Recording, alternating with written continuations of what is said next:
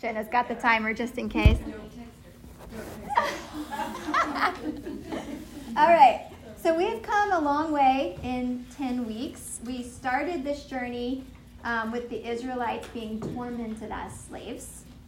But God rescued and redeemed them with his mighty right hand through blood and water, as we've been talking about the last few weeks. That being the blood of the Passover lamb and the parting of the Red Sea. Thus, God's people were brought from death to life by God's grace through faith in the blood as they stood still and watched God deliver them from the hand of their enemies. If any of that sounds familiar, it's because their story of deliverance echoes our story of deliverance, which we've been talking about, I feel like, on a weekly basis. We too have been brought from death to life, for we were dead in our trespasses and sins, enslaved to our sinful flesh, but through Christ we have been freed. We have been born again by the spiritual baptism of the Holy Spirit. We've been saved by grace through faith. And so we are thus a new creation in Christ, and we are saved to serve our King, just as the Israelites were saved to serve the Lord. Shay sent me a verse this week, and it is Habakkuk 3:8. If you just want to jot that down, you don't have to look it up because it'll take you a while to find Habakkuk. Habakkuk 3:8, just put HAB for short. And she sent it to me, and I looked it up, and I was like, oh, that's not it. It's the NLT version that you sent me, and I wrote it down because I really loved it. It says, was it in anger, Lord, that you struck the rivers and parted the sea? Were you displeased with them? No, you were sending your chariots of salvation.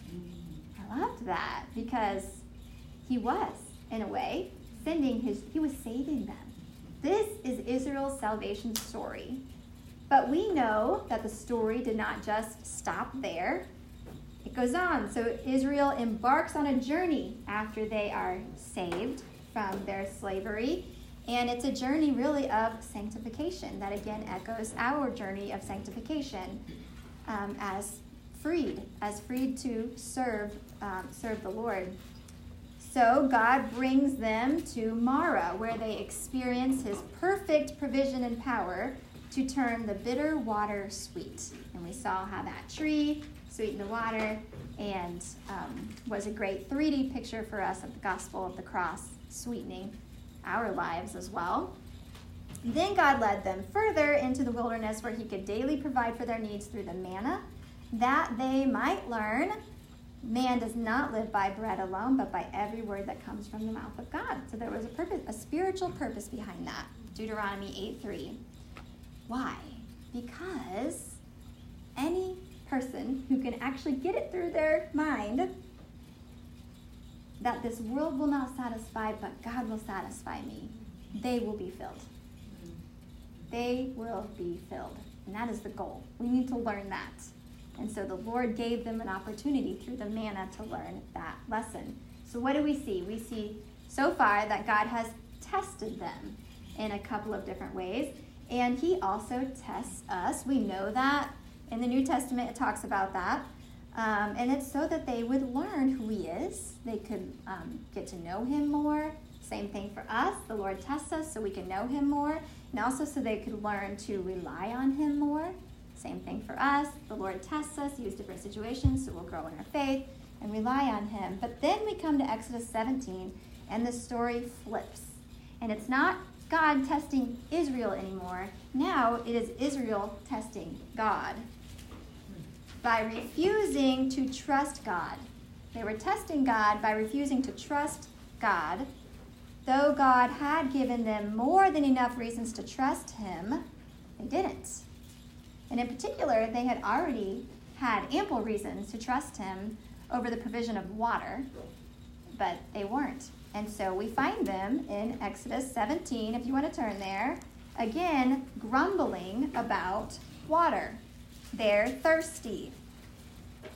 So we're going to read through the first 7 verses of chapter 17. We need to remember that these stories are recorded in Scripture to teach us things. So we're going to mine whatever this is supposed to teach us. And what I love about that is today, this is what Exodus 17, 1 through 7 is intended to teach us.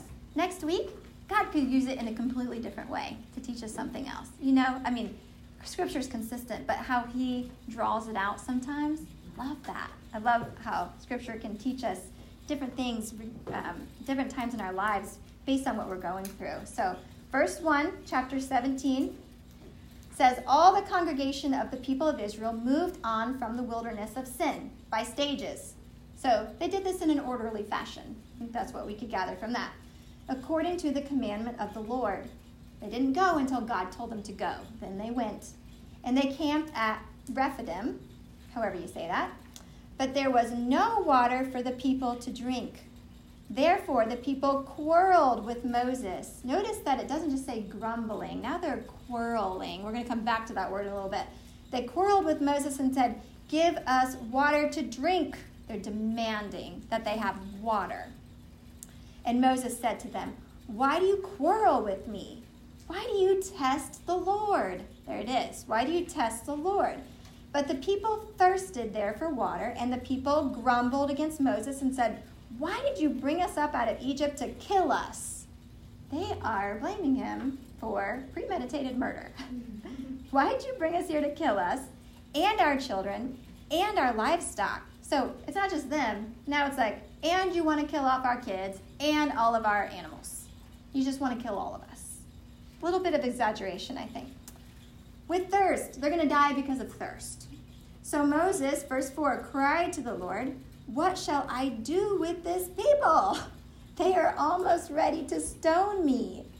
And the Lord said to Moses, pass on before the people, taking with you some of the elders of Israel, and take in your hand the staff with which you struck the Nile, and go. Behold, I will stand before you there on the rock at Horeb, and you shall strike the rock, and water shall come out of it, and the people will drink. And Moses did so in the sight of the elders of Israel, and he called the name of the place Massah and Meribah, because of the quarreling of the people of Israel, and because they tested the Lord by saying, is the Lord among us or not?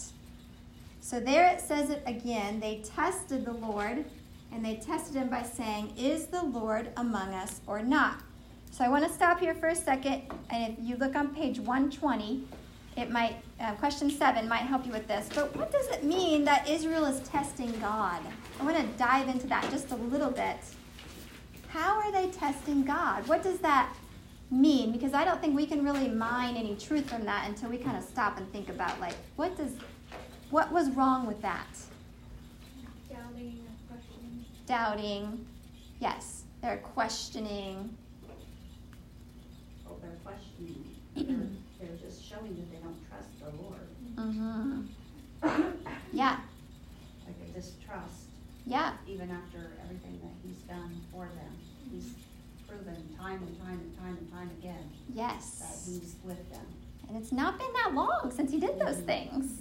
It's not been that long since he parted the Red Sea or turned the Nile into blood or, back into fresh water. And he just gave them water, right? When they were he sweetened the water when they were at Marah. Mm-hmm. So they've seen that God can provide water. Well, so you get the sense that they're demanding it of Moses, right? So maybe they recognize that God could give it to them, but they're just doing it in a demanding way. It doesn't really seem to me it seems like they did think God could do it, but instead of coming with an attitude of gratitude and asking for God to give them water. Yes. They're like, well, if you're God, you'll give us water. Yeah, like an expectant thing. Like we deserve to have water. If you don't give us water, we're not going to believe in you. Right? I actually wrote down that they were really asking, is there really a God? Yeah. And I think a lot of them had just didn't even believe in him How anymore. much time again? I mean, from the Red Sea to. It's been under 2 months. So Oh my gosh. So they had so how long did they have the manna and the quail though? from this time, Yeah. we don't know exactly how long it's been. We don't know how long God's been providing the manna at this point. Okay. He started providing the manna, I believe, about a month after they. Because they had that daily. Yeah, he started providing the manna a month after they crossed over the Red Sea and came out of Egypt. So at this point, we don't know how long it's been exactly, Okay. but I think it's been under 2 months. Go ahead, Diana. Well, I was thinking about this. They had animals. Why Yeah, didn't they kill their animals and eat them? I wondered that too. I was like, why did they even need this manna? They had Right, livestock. right. I wonder. Did anyone else think of that? I had wondered that too. They had plenty of animals. Yeah. So, and they actually probably came out of, maybe not. I guess they didn't have bread. They just really wanted bread. They didn't have time for their bread to rise, and they had to leave Egypt too quickly. And There was no carb counting back then. there was no carb counting. There was definitely no keto. Well, the animals would have worked for me. That would have been Maybe they fine. were all vegetarians. Maybe they were all vegetarians. I don't know. Yeah, it is interesting how much they're complaining when maybe they could have just even fed themselves, been happy, content with what God had already given them. So what would have been a better reaction for them? I mean, I think it kind of speaks for itself, but how should they have, when they came here and realized they were thirsty and didn't have any water? They could have prayed for They water. could have prayed. Yes. Yeah, they could have asked. But I think when a person is so frustrated, they're going to show their anger before they even think logically of what to do. And I think that's kind of the stage they were in. I agree. Well, and because look how frustrated they are. In verse 3, they blame Moses. You brought us here to kill us.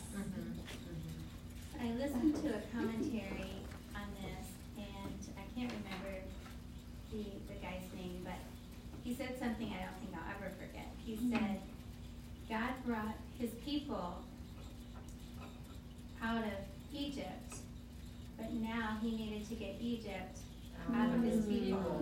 Yeah. Because they were still thinking it was better back there. Yes.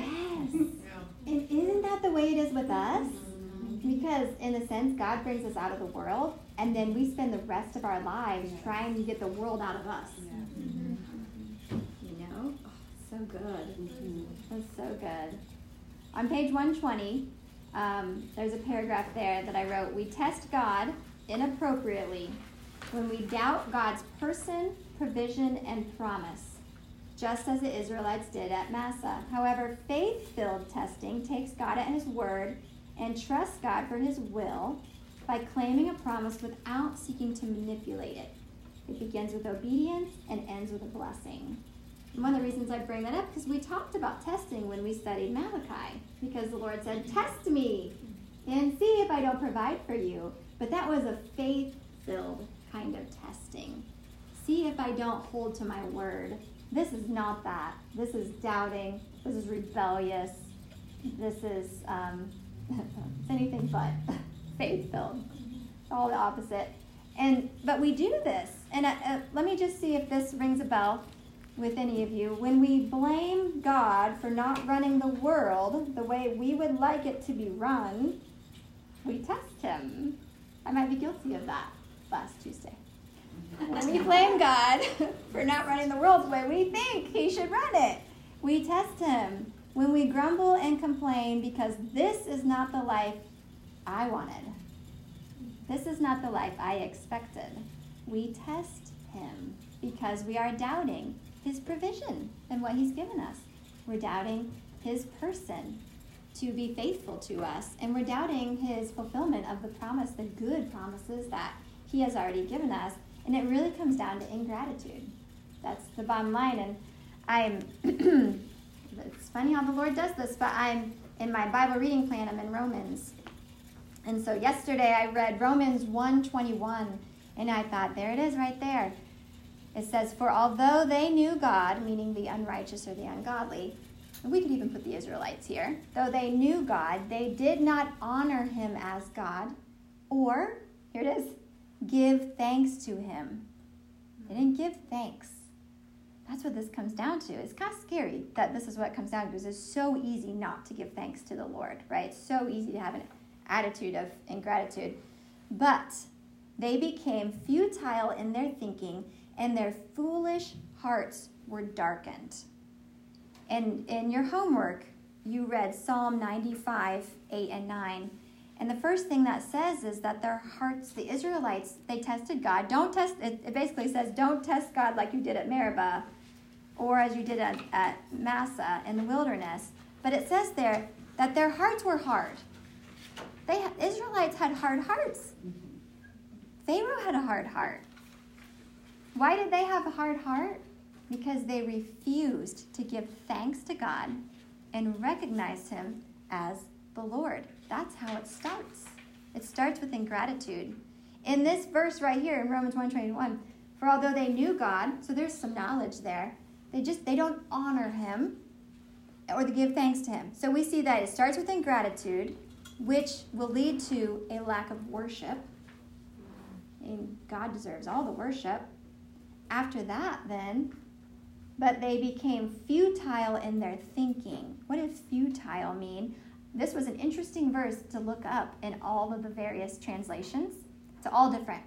They're all very different. If you have time tomorrow, just put Romans 1:21 in like Bible Gateway and look up all the different translations of this verse. I'll just list a few.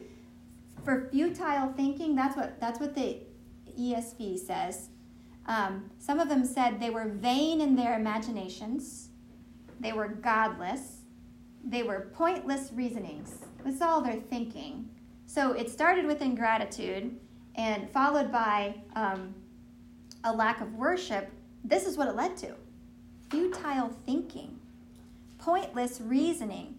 Another version said silly speculations. Another one actually said stupid speculations. I was like, oh, there's a few of those going around right now. Like you look at sometimes you just think, what are people thinking? You know what it started with? Ingratitude. Isn't that crazy? Like such a little thing. It started with ingratitude. And then what happens after that? There's futile thinking, and their foolish hearts were darkened. So then your heart is darkened, and then the next thing, your heart is hard. Before you know it, you have a hard heart. And hard hearts don't trust God. We don't want a hard heart. So it seems like a simple thing to, oh yes, I need to give thanks to the Lord. But it's a protection for us, I think, not to go down that road and end up with a hard heart. Because what happens when you end up with a hard heart? You see all these amazing things the Israelites did, and then you get to the edge of the promised land in a year's time, and you say, I'm not going in there, because you don't trust God. And then you mess up your life big time, and then you die in the wilderness. You see how their life was written as an example for us, as 1 Corinthians 10 tells us. And in 1 Corinthians 10, which we'll look at here in a minute, Paul warns us, do not grumble. Don't have an attitude of ingratitude. It's so important. Now, I read this quote this week and I thought it was really interesting. It said, grumbling puts God on trial and finds him guilty. Grumbling puts God on trial. Why did you do that to me? Why didn't you give me this? Why can't I have that? Grumbling puts God on trial and finds him guilty. God, you failed to deliver the life that I want. I deserve better than this. Maybe we don't actually say those words, but do our actions say that? Does our attitude say that? Does our lack of hope say that? Does our lack of joy say that? I don't know. It's just good to kind of stop, think through that a little bit. Now that Psalm 95, 8 and 9 that you looked up in your homework, I like the NIV version of that best. It says, do not harden your hearts as you did at Meribah, as you did that day at Massah in the wilderness, where your ancestors tested me. And then here's the part I want to latch onto for a minute. They tried me, though they had seen what I did. They had seen it. They had been eyewitnesses of all that God had done. They tried me. They put God on trial. And they literally did. What's really interesting about this section in Exodus is how all the commentators agree this scene is like a courtroom trial. So verse 2 says the people quarreled. Uses that word, quarreled. We looked at that. That word is a legal term that actually means to bring a case or conduct a legal suit. So they're like bringing a case against God. They're putting him on trial. So picture a courtroom here, and we have the people on one side, and we have Moses on the other side, and then we have the rock, and God tells them to go before the rock. And where does God say he's going to be? Verse 6, where does God say he's going to be? Before the rock, or some of them might say on the rock. Same thing. Before or on. My version says on the rock. I will stand before you there on the rock at Horeb. So it's this idea that God is up in the stand on the rock. And you have the people on one side, Moses on the other, and then the elders are like the jury. Okay? And he says, take the elders to let them see this. And then what does God tell Moses to do? We know strike before that. What's he tell him to do? Let's see, where are we? Back up a little bit. Yeah, take this. Walk in front of the people. Yep. Take your staff. Take. One used when you strike the water of the Nile. Yes, take the staff with which you struck the Nile. So that detail's in there for a reason. This staff is going to be the staff of judgment. That staff was used over and over again to bring judgment on the Egyptians. And what Moses, through the Lord, is so cleverly doing here is pointing back to the judgment. It's the staff of judgment, the one that you struck the Nile. Take it in your hand and then go. And then the Lord says where he's going to be. I will stand before you there on the rock, and you shall what? Hit it. Strike it, hit it. Strike the rock. But wait, isn't God on the rock? God's on the rock. And he just told him to strike the rock. So we have another 3D picture coming off the page at us. And 1 Corinthians 10:4 helps us with this one a lot. If you guys look that up, who is the rock? Jesus. It's Jesus. 1 Corinthians 10:4 plainly tells us that the rock is Christ. And the rock was God just told Moses to strike the rock. So we know Israel is guilty. There's no doubt about that. They've got a bunch of whiny pants, a bunch of brats, right? There's no doubt. They are guilty. And they deserve condemnation. And at the same time, we know God is innocent. He has been doing all these amazing things for them and bringing all these guilty people out of Egypt when they don't deserve it and giving them water and bread when they don't deserve it. So we've got guilty people and we've got an innocent God.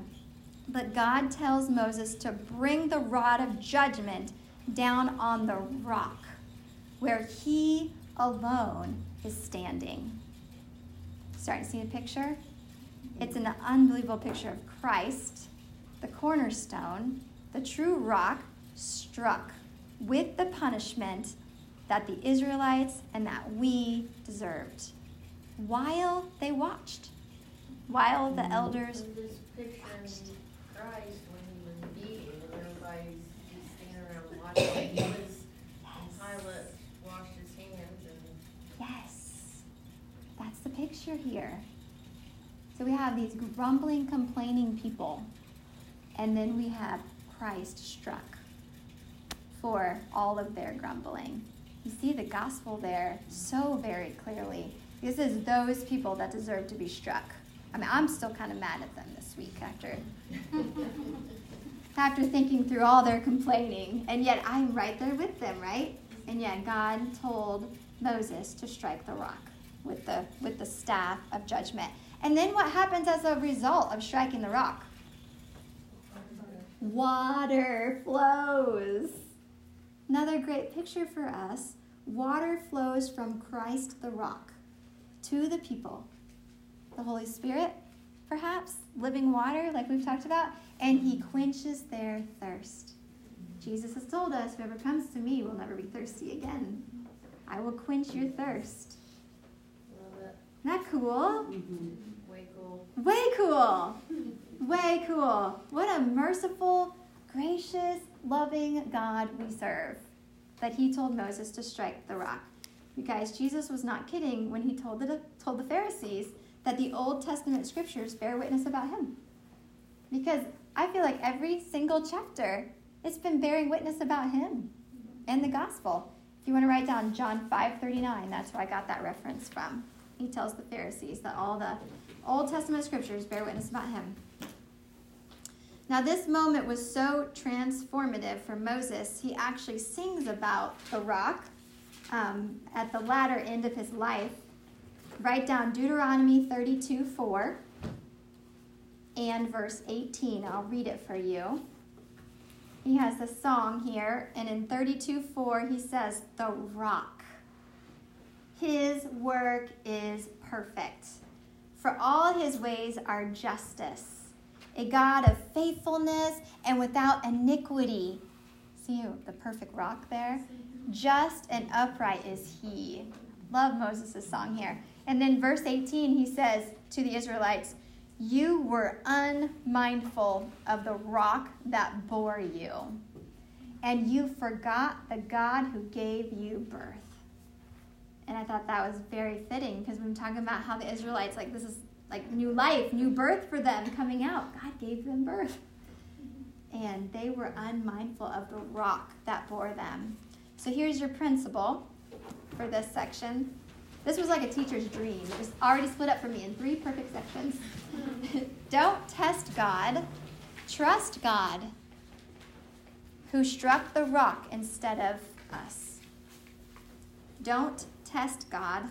Trust God, who struck the rock instead of us.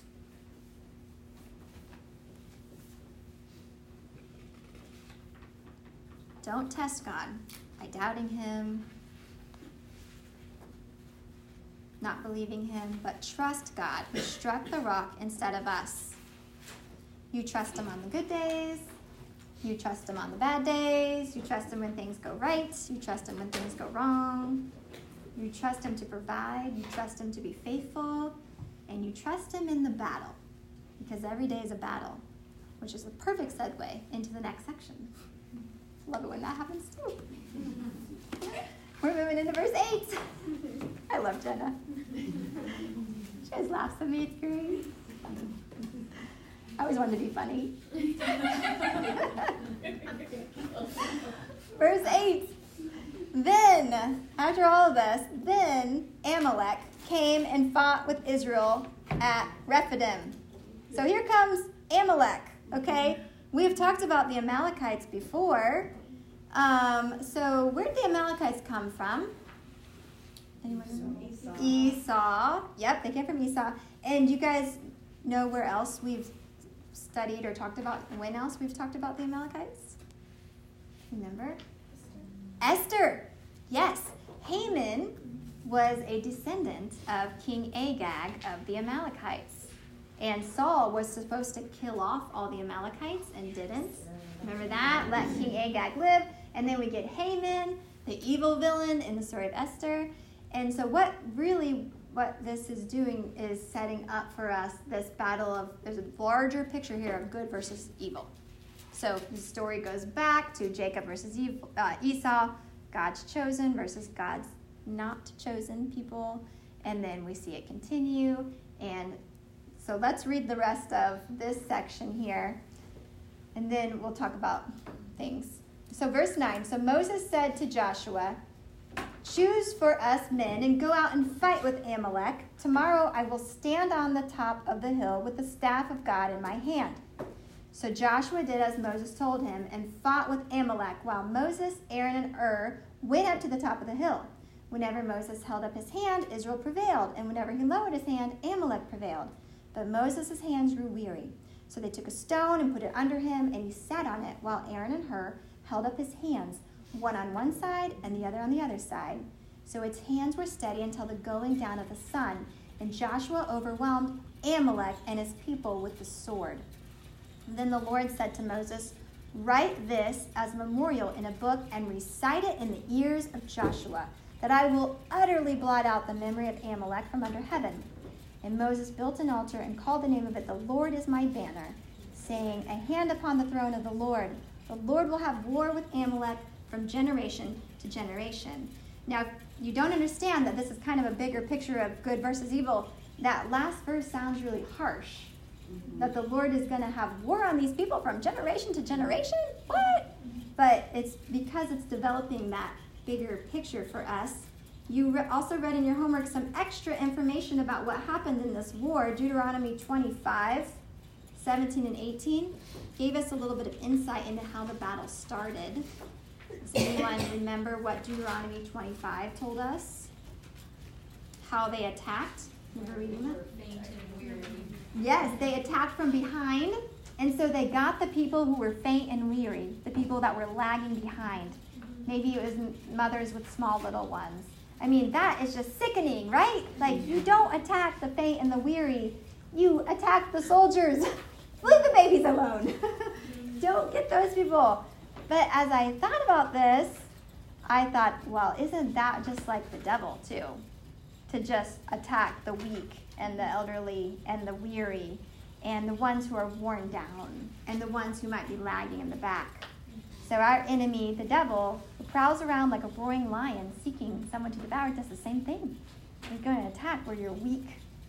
So we get that picture. So why do God's people all of a sudden find themselves in a battle just after they exited Egypt? It's not been that long. We've already been talking about how it's probably less than 2 months. Well, they find themselves in a battle because the moment we step into the light and say yes to following Jesus, we step into a battle. This life is a battle. We are battling the flesh.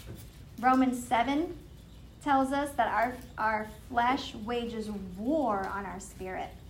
So we are in a battle against the flesh, and we are a battle against the devil and his demons. Ephesians 6:12, our battle is not against flesh and blood, but against the spiritual forces of evil. So we are definitely in a fight. And sometimes it feels more like a fight than other days, a very real fight.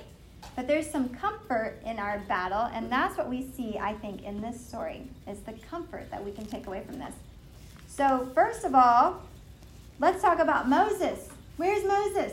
He's up on the hill. Yep, he's up on the hill. And what's he doing? Arms out. He's got his arms out. Yes. So he's got the staff of God in his hand again. So again, we see it when his staff is up, it's the staff of judgment on the Amalekites, because then the Israelites are winning. So he's using the staff of judgment. He's got his arms up in the air. Now, some commentators point to this as a picture of prayer. And I actually have taught it that way before, because I do agree we will not win the battle apart from prayer. But there was a 3D picture that popped out here at me as I read and studied that I had never seen before. So think about Moses' position. He's up on top of a hill with his arms stretched wide to bring victory, Jesus, to his people. I think that's the bigger picture here, is Moses, who is, well, Jesus is the better, more perfect Moses, right? He's the true Moses, but he often pictures Christ in many ways as being Israel's mediator, okay? Up on a hill with his arms stretched wide. And that is how the people were able to have victory, with Moses' arms stretched wide. And Moses needed some help. Christ needed no help. He bore that responsibility on his own. Now, the difference is Moses spread his arms to dispense judgment. He was dispensing judgment on Amalekites, whereas Jesus spread his arms to receive the judgment. That's the difference there. So Moses was dispensing it, and Jesus was receiving that judgment. But do you see that picture of Christ up on the hill? Arms spread wide, interceding for his people in order for them to have the victory. That is why we have victory. Virgin Leah. What's that? Virgin Leah. Yeah. Now this, oh, go ahead. I was thinking when I was reading about when Moses could not keep his arms up, and they put the rock under there. And I thought, but wait, we just read that the rock was Jesus. So I was thinking, well, that's kind of like Jesus kind of helping him I love that. keep those arms up, because the rock was Jesus. Probably was a different rock, but Yeah. it was still the analogy of it. Absolutely. I love that. Any other thoughts come to mind? Share when those things pop in your mind, because I think that's the Holy Spirit working in your heart as you're listening. I think it's a good example too of just Moses needed Aaron and Hur as support. So just knowing that when you're fighting your battles, you can't do it alone. Can't. You need the rock, Yes. and you need your friends Yes. alongside you to help you battle. We get so embarrassed to share our battles, but that's how the way the devil wants you to be embarrassed, so that you won't talk to anybody. But it's don't battle it alone. Like, if you need sisters in Christ, I mean, this is a great group right here. If you can't share with this many, pick one or two. You can share with somebody and have them come alongside you. Absolutely, Amy. For sure. Now, the second encouragement I think I see here is we have Moses up on the hill with his arms spread, but we have Joshua down below fighting. Joshua's name means God saves. And so it's just a beautiful picture of Joshua down there fighting alongside his people. It gives us this image of Christ also fighting alongside us. So Christ not only intercedes for us on a hill called Calvary, but he fights alongside us even now. He's interceding for us now from the throne room of heaven. So he is fighting with us. Now, here's something that I absolutely love. At the Red Sea, and people love to, I think maybe Rhonda mentioned this too, but people love to take the verse of stand firm, be still and stand firm, maybe a little bit out of context. Some of us might love the idea of, okay, I'll just stand still and not do anything. That sounds great. I don't want to do anything anyway. We like that idea. But why did God tell them to stand still? Well, and watch the salvation of the Lord. At that point, it was their salvation. It was their redemption. They could do nothing to help. We can't help with our salvation. And so the Lord told them to stand still and let him do it. But now it's a little bit different. You've been saved, and now you need to partake in the battle. There's no more standing still anymore. That was for your salvation. Now this is for your sanctification, and you've got to put your armor on. You've got to take part in the battle, or you're going to get crushed if you don't partake in the battle. Does that make sense? Yeah. We can do nothing to help with our redemption, but we are absolutely participants in the battle that starts raging after that. So every single day, we wake up to an enemy that is very much real and very much hates you, absolutely hates you, and whose singular desire is to destroy you. This enemy would love nothing more than to destroy your marriage, destroy your home, destroy your hope in God, destroy your faith, destroy your church, destroy your family. He would just love to shred it to pieces. That's the kind of enemy that we actually serve. I think we underestimate that a lot. Now, how do we successfully navigate that? If that's our reality, how do we successfully navigate that battle that we're facing every single day? You just said it. What was it? Put on your armor. Put on your armor. Go to Joshua 1. I think you guys are going to love this. Turn to Joshua 1.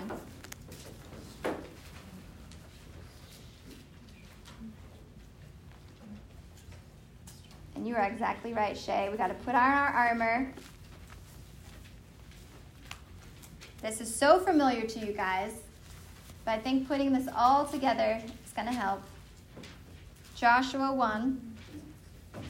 So this is after Moses' death, verse 1, the servant of the Lord. The Lord said to Joshua, the son of Nun, who was Moses' assistant. Remember, at the end of the text we just read, he says, say this in the ears of Joshua, that the Lord will wipe out the name of the Amalekites. Why was it so important for Joshua to hear that? It was because Joshua was going to be the next leader. And also, interestingly enough, if you jump ahead and you look at when the Israelites reached the edge of the Promised Land, one reason they didn't want to go into the Promised Land is because they didn't want to face the Amalekites again. The Amalekites are named in that passage. as one of the vicious people that they don't want to face. They'd already defeated them and seen God help them defeat them. But they had no faith. No faith at all. That's why the Lord said, recite this in Joshua's ears. Well, Joshua remembered what God had said, but nobody else did. But Joshua becomes the next leader to lead God's people into the promised land. And God says this to him. Moses, my servant, is dead. Verse 2. Now, therefore, arise, go over this Jordan, you and all this people, into the land that I am giving to them, to the people of Israel. Every place that the sole of your foot will tread upon, I have given to you, just as I promised to Moses. Now skip down to verse 7. Only be strong and very courageous, being careful to do according to all the law that Moses, my servant, commanded you. Do not turn from it to the right hand or to the left, that you may have good success wherever you go. This book of the law shall not depart from your mouth, but you shall meditate on it day and night, so that you may be careful to do according to all that is written in it. For then you will make your way prosperous, and then you will have good success. So they are about to go into the promised land. They're going to fight a bunch of different nations, some of them very large people, very scary, vicious people. And what is God's battle plan? His word. Don't be afraid or discouraged. That's right. Be strong and courageous. And Meditate on the word. meditate on my word. This is saying God's battle plan for his people is his word. That's his battle plan. That's how we fight back. He didn't lay out for Joshua. Later, he gives them instructions. Okay, here's how we're going to fight against Jericho. Okay, here's how we're going to fight. That's like details that come later. This is the real battle. And he's like, you fight it by meditating on my word day and night. You do not let it depart from your mouth, and then you will be successful. This is his battle plan. This is our battle plan. God's battle plan for his people is his word. That's your second principle. God's battle plan for his people is his word.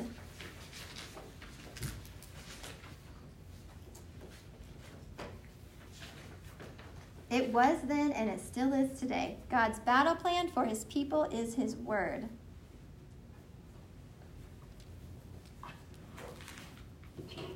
What's the sword of the Spirit in Ephesians 6:17? The Bible, the word. That is the sword of the Spirit. How did Jesus fight the devil? The word. He fought with the word. This is no different for us today. Ephesians 6 also tells us that the shield by which we extinguish the flaming darts of the enemy is our shield of faith. You extinguish those flaming darts with your shield of faith. Faith in what? Faith in the word. It all comes back. This is God's battle plan for his people. He's not worried about all the other details. This is what he's worried about. Not worried. God's not worried. This is where he wants us. Right here. This is where we fight back. Now look, I want you to jump back to Exodus with me. Okay, actually we already talked about that. We already talked about why. Verse 14, the Lord said to Moses, write this as a memorial in a book and recite it in the ears of Joshua. Recite this to Joshua so that he can have my word as a shield of faith, so that he can go in and defeat the nations in the promised land. Recite it in the ears of Joshua. My word is what Joshua needed to remember. That was going to be his shield of faith. James 4:7 says, submit yourselves therefore to God. Resist the devil and he will flee from you. Who is the devil powerless against? It just said he'll flee from you. He is powerless against those who submit to God. Submit yourselves therefore to God, and he will flee from you. Those who are submitted to God and his word, Satan's powerless against that. He cannot fight against this. But in contrast, who is the devil going to seek out? Those who are not, submitted to God. those who do not know his word, those who do not have a shield of faith to distinguish those flaming darts, those who don't put it on. That's who he's going to go, the weak, the ones that are lagging behind, the ones at the back, just like the Amalekites. Interesting, isn't it? Kind of seeing all that picture come together. I think that's why that story's in there. Because we've got to talk about the fact that we are in a battle. We are in a very raging, very big battle. And we've got to fight. We've got to know how to fight properly. I say that, I don't mean screaming and yelling matches. We've got to fight the right enemy in the right way, which is the spiritual forces of evil, the devil, the enemy, my flesh, with God's word, with spirit, or with the sword of the Spirit. Okay, now we have one more section that we're going to talk about this semester, and I think it's going to put a great big bow on all of it and kind of bring it all together. Okay, it's a great way to kind of wrap things up. Exodus 18 may not be in chronological order. So we have Jethro, Moses' father-in-law, coming to meet him after this takes place. And the people now, I believe, are at Mount Sinai. They have made it to Mount Sinai. This is God's goal for them. This was God's promise to Abraham. Remember, he told him in chapter 3, go and get the people, and you're going to bring them right back here, and you're going to worship me. And here they are. They've made it back to Mount Sinai, where the Lord first appeared to Moses. So his father-in-law brings to him his wife Zipporah and his 2 sons. And this may have happened later on, but Moses, through the Holy Spirit, stuck it here because it really is a great bridge between the first half of Exodus and the second half of Exodus. It kind of sets us up for the law. So that's why I think Moses put this story here. Now, let's see. Okay, let's look at verse 1. 18, verse 1. Jethro, the priest of Midian, Moses' father-in-law, heard of all that God had done for Moses and for Israel, his people, how the Lord had brought Israel out of Egypt. Now Jethro, Moses' father-in-law, had taken Zipporah, Moses' wife, after he had sent her home, along with her 2 sons. We don't know why. We don't know when that happened. Maybe it was the circumcision incident. Maybe they just need to part ways. Maybe he was trying to protect her. I mean, he didn't know how Pharaoh was going to react to any of this. So maybe he just decided it wasn't safe for them to be around. Now, some commentators think that Moses maybe didn't even know that he had a second son. Like, that was a surprise. We don't know. We don't know when this other son was born. This is the first time that we're hearing about the other son in this part of Exodus. But I think that we can't speculate those things. So the important thing is that Jethro is coming. Jethro is the main character besides Moses in this section. Zipporah is kind of a side note that he's being reunited with his family. Jethro comes, and let's see, jump down to verse 7. Moses went out to meet his father-in-law and bowed down and kissed him. And they asked each other of their welfare and went into the tent. Then Moses told his father-in-law all that the Lord had done to Pharaoh and to the Egyptians for Israel's sake, all the hardship that had come upon them in the way, and how the Lord had delivered them. And Jethro rejoiced for all the good that the Lord had done to Israel, and that he had delivered them out of the hand of the Egyptians. Jethro said, "Blessed be the Lord who has delivered you out of the hand of the Egyptians, and out of the hand of Pharaoh, and has delivered the people from under the hand of the Egyptians. Now I know that the Lord is greater than all the gods because of this affair. They dealt arrogantly with the people. And Jethro, Moses' father-in-law, brought a burnt offering and sacrifices to God.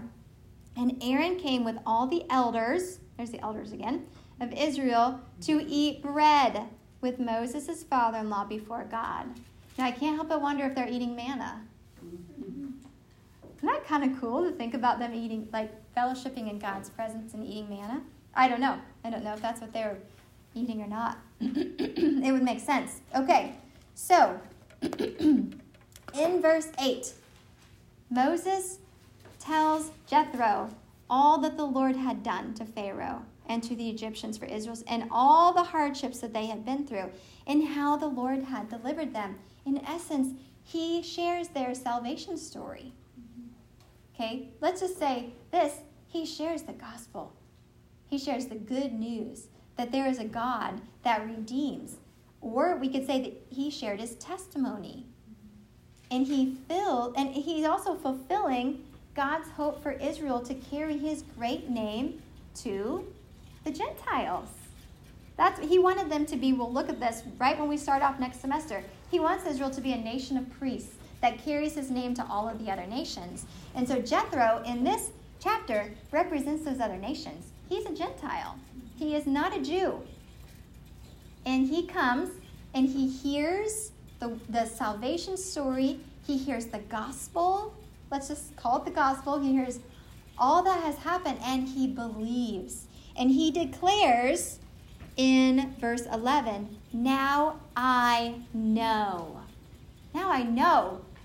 This goes right back to where we started. The Lord did all of this so that they might know, so that we might know that he is the true God, so that he saves, that he redeems.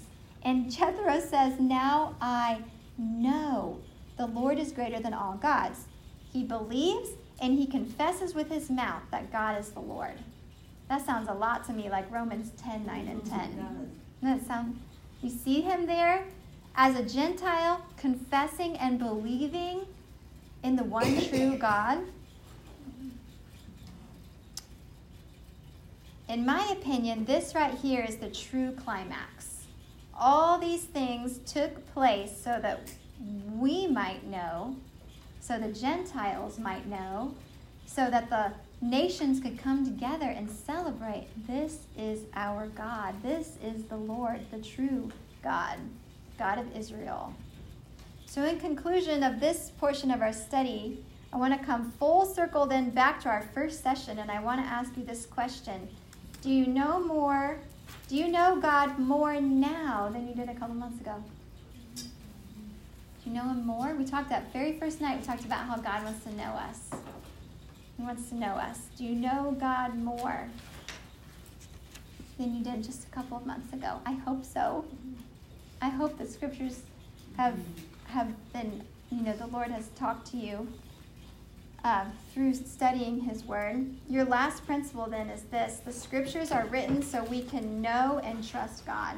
That's why they're here. The scriptures are written so we can know and trust God. The scriptures are written so we can know and trust God.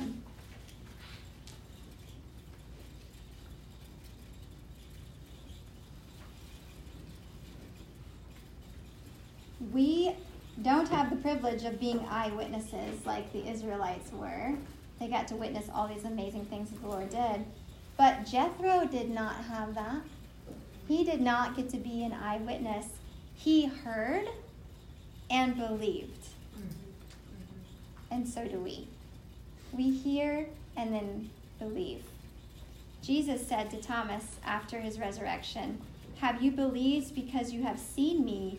Blessed are those who have not seen and yet have believed." John 20:29. Blessed are those who have not seen and yet they've believed. You guys, may it not be lost on us that at the conclusion of Israel's salvation story is a Gentile confessing the one true God as Lord. Doesn't that put a nice bow on things? At the end of Israel's salvation story is a Gentile confessing the one true God as Lord, and then eating in fellowship with the Jews. And it says eating bread in God's presence. Cool, right? Jews and Gentiles eating, feasting in God's presence. Does that remind you of maybe a future feast that might be coming? And we're all going to sit in God's presence, all the nations together. Pretty cool. Now, I also think this is a great picture of the church. Also. Not just in the sense of Jew and Gentile together, but when you look at the second half of this chapter, Jethro gives Moses some pretty amazing advice, actually. I love verse 13. I just connect with this, but you guys probably will too. The next day, Moses sat to judge the people, and the people stood around Moses from morning till evening. Just sit in that for a second. Like, Every mother in here is Yeah. feeling that one, right? Okay, let's read it again with that in mind. The next day, Moses sat to judge the people, and the people stood around Moses from morning till evening. Like, do you not feel like that is your life sometimes? The people are just standing around me constantly. Go away! But this is Moses with millions of people trying to do it all on his own. And Jethro saw that and says to him, when Moses' father-in-law, verse 14, saw all that he was doing for the people, he said, "What is this that you are doing for the people?" I love it. I love it. "Why do you sit alone and all the people stand around you from morning till evening?" And Moses is like, "Well, because they come to inquire of God. Like, I have to help." And his father-in-law says, "You need to get people to help you. You need to get God-fearing men who are trustworthy." Verse 21, "Look for able men from all the people, men who fear God, who are trustworthy and hate a bribe, and place such men over the people as chiefs of thousands, of hundreds, of fifties, and of tens. And let them judge the people at all times. Every great matter they shall bring to you, but any small matter they shall decide for themselves. So it'll be easier for you, and they will bear the burden with you. If you do this, God will direct you. You will be able to endure, and all this people also will go to their place in peace." This is some fantastic advice from his father-in-law. And I see it as a picture of the church, really, of our pastors being able to, Mike, who did an amazing job teaching that sermon on Sunday, yesterday. It was a very difficult passage. He did so good. But enabling him to have the time to do that. And that's why we have deacons that take care of other matters. That's why we have trustees that take care of other matters.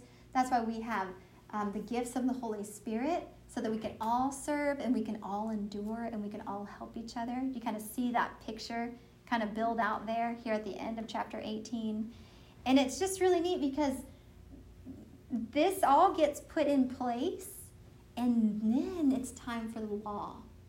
Because now there is a structure in place to help the people know whether or not they're following the law. So the law really, when we get into the laws that we're going to read about in chapters 21, 22, and 23, we're going to look at its judgments. Like, it's going to help these judges. It's going to help the people decide cases. It's going to help them know how to live, how not to live, right? And so these people that Moses are appointing here, these God-fearing men, are going to have the law to use as a judge, to help them as like a, what do you call that? Like the plumb line. This is how you're supposed to live, okay? So you see that all get put into place, which is why it's here and not after the law is given. I mean, like I said, this might be out of chronological order, but Moses places it here because it's a great transition now for the law to happen. So, but I just thought it was a great vision of the church, of sharing that load together and how the Lord set that up. It's also just looking at Moses personally, kudos to Moses for being willing to take Jethro's advice, right? Yeah. I think that's the personal takeaway from us from this. Sometimes it's not easy to hear that you're not doing things the right way. You know, and basically that's what Jethro is. You can't keep doing this. You're not doing things the best way. We don't like hearing that sometimes. But Moses was willing to listen. And it was a good thing for him to listen. He